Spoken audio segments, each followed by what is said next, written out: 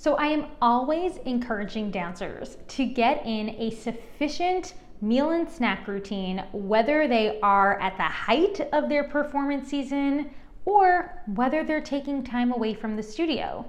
Now, of course, there are definitely gonna be some differences between how we eat during performance seasons and how we eat during our time away. But most dancers really struggle with the concept of fueling their bodies even when they're not dancing. Why is that? Why is this so challenging? That's what we're going to chat about today.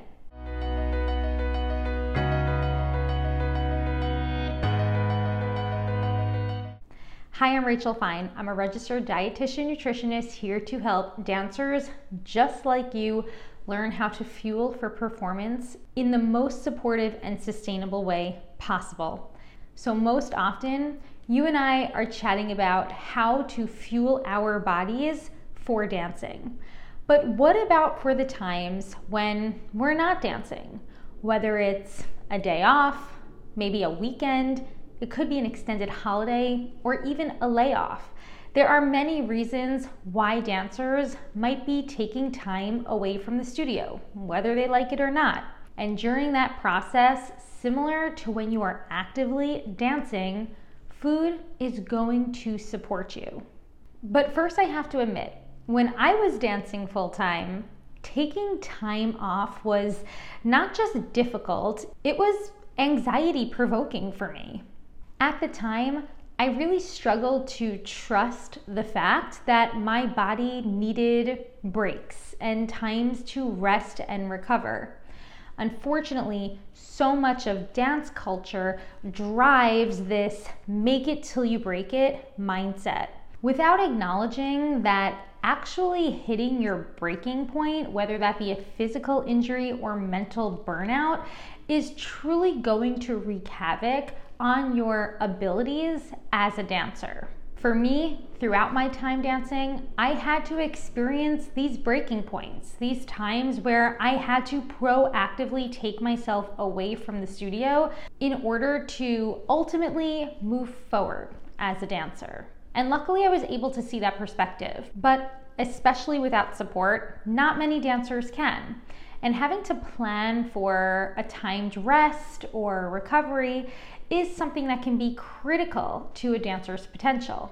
The bottom line, whether it be a day off, 2 days, 3 days, weeks, months, maybe even years or more, taking time away from dancing can be a very stress and anxiety provoking experience for dancers.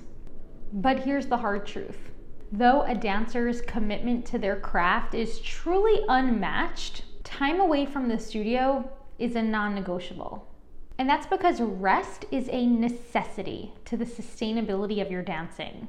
Arguably, it's a major part of your progress. Rest days provide your body with the time needed for physical recovery of your muscles, your tissues, your energy, all of which require time for healing. Not just this, rest allows you to somewhat experience a reset, especially in regards to our mindset. For me personally, taking time away from the studio, whether that's a few weeks, whether that's a month, a few months, has always helped to reignite the passion that I have for dance. You're preventing the onset of burnout, and ultimately you're even helping to prevent the onset of physical injury.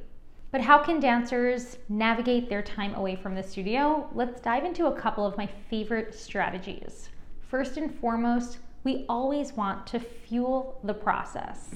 Though your body is not as physically active as it might be when you are dancing, your body is always metabolically active. And if you are coming from an intense performance season, a competition season, maybe even just an intense audition, then it's likely that your body's recovery time is going to be your best opportunity for renourishment.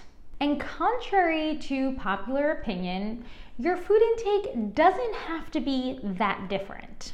That's right, let me say that again. Between your rest days and your active days, I don't want you to fixate on the potential of changing your meal and snack routine drastically. And the same holds true for prolonged rest periods. But not just that, if you're a dancer who might have experienced depletion or even weight loss during a very intense training period, such as with a summer intensive, then it's very likely your recovery time and your time away from the studio may very well need a comparable amount of nourishment as when you're dancing. Your body is essentially playing catch up. And even if the latter doesn't feel relatable to you, let me explain more about why even during our rest periods, we still want to prioritize adequate nourishment. As I mentioned, our bodies are always metabolically active at baseline. And unless you're truly bedridden, then you're likely also going to be physically active to an extent. Whether that is commuting from one place to another, maybe it's going to school, maybe it's spending time with friends, walking, doing laundry, whatever you might be doing, your body is still utilizing energy to fuel movement. And as a result, it still needs consistent replenishment. Going into your recovery periods, knowing that regular meals and snacks planned flexibly throughout your day is going to best help not only support your energy, but also to prevent the potential of maybe falling into behaviors like mindless eating and even turning to food during times of emotional distress or emotional eating. Not that any of these behaviors need to induce any shame or guilt, but to feel like your eating patterns are truly supporting you on any given day, it's best to remember that consistent and adequate nourishment is always a priority, whether you're dancing or not.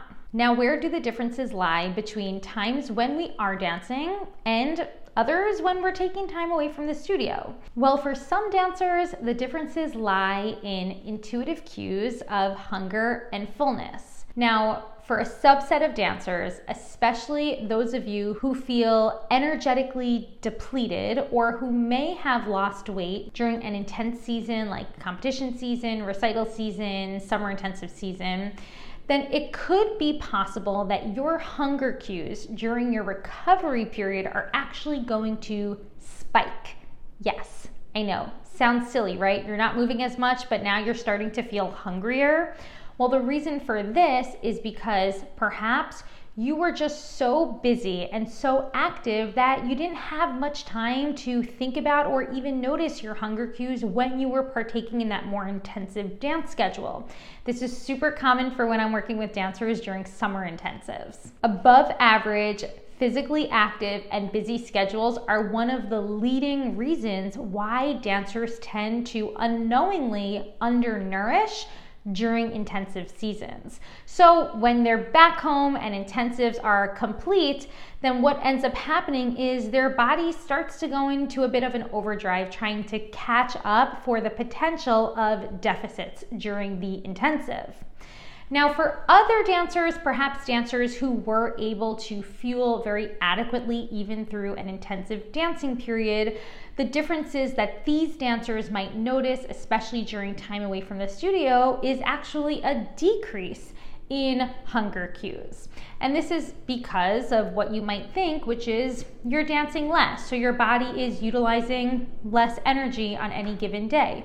So the changes in appetite cues is a reflection of how you were fueling and how you generally fuel your body at baseline. If you've worked hard to maintain that adequate nourishment even during your most intensive dance times, then it's likely you will be able to trial relying fully on intuitive cues when you are not dancing as much. Now, keep in mind, this is not often a recommendation that I'm encouraging for most active dancers.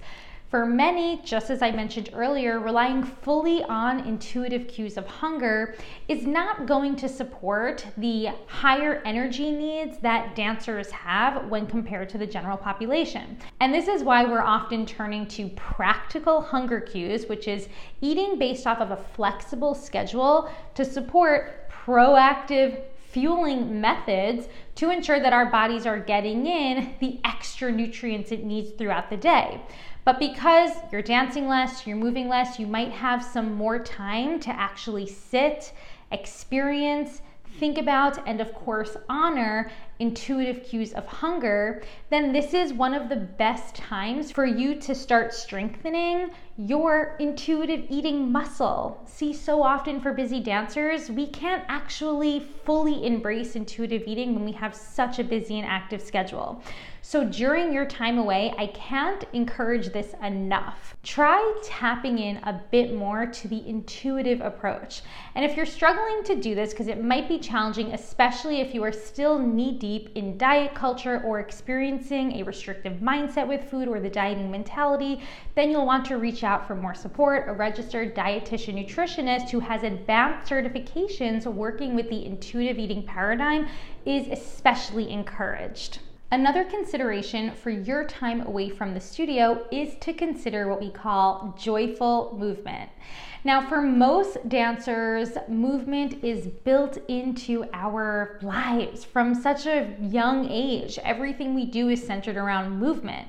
One thing I know I personally experience is that when I do have time away from the studio, I like to spend more of my time not moving so much, resting more, vegging out a bit on the couch, watching more TV, and it's really because my baseline is pretty active. With that being said, if you're a dancer who stresses out over the potential, and I quote, of being out of shape during your time away from the studio, then it's important to stay confident because your body will ultimately get to a place where it can both dance and rest both joyfully and comfortably. Now, your ability to partake in movement during your time away from the studio is going to be dependent on what is accessible to you.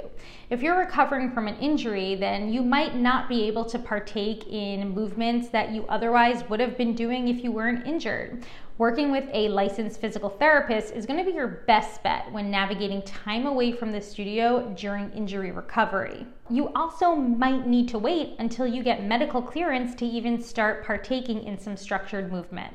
Now, for me, as much as I do love to veg out during my time away from the studio, I also know that my body just feels really nice when it gets some mindful and light movement throughout its day. And this is where mindful movement becomes incredibly helpful. For me, it's foam rolling and working with a professional in practices like yoga and Pilates. The bottom line, we want to identify mindful movement as both joyful and not as something that's going to sacrifice our body's time for rest and recovery. Just keep in mind, if your relationship with movement has really declined and your time away from the studio is part of a larger effort to recover your relationship with dance, then it's very possible that movement for you at this time might not be as accessible, and that is totally okay. Mindful activities like beading or even coloring, journaling, these can all be extra helpful for helping to navigate those times when you're not able to partake in something you love, like dancing. So a couple key takeaways for navigating your time away from the studio. Instead of thinking, I'm moving less, I need to eat less, remember, that's not a mindset that's going to support us during this time. We actually want to go into our rest and recovery with the mindset that our body needs an abundance and variety of fuel to support the actual process of rest and recovery. Remember, on both a metabolic and a physical level, your body is always burning energy, so that replenishment is fundamental. Now, if you're ready to change things up, that's where you can consider your appetite cues. You likely have more time now to sit down and consider your hunger cues throughout the day, your fullness cues throughout the day, and even your satisfaction cues. An experience that is otherwise not often accessible when we're navigating those busy and very active schedules. If you are a dancer who's in the process of restoring from depletion, whether that's a nutrient depletion or weight depletion during an intense dancing period, then it's very likely you are still going to need that very proactive fueling plan during your rest time. If that isn't relatable to you, then this could be a time where you can prioritize a more intuitive approach to how you're fueling your body, relying a bit more on those hunger cues throughout your day, but also considering the importance of regular and flexible meal and snack time. I hope you found this discussion helpful, especially for navigating your times away from the studio. But if you need more support, then do me a favor, head over to the blog, dancenutrition.com, where I cover all of these points in more depth. I also encourage you during your time away to consider more support. The Healthy Dancer is my online platform, and your time away from the studio is gifting you with the time to dive into all of these concepts on a deeper level.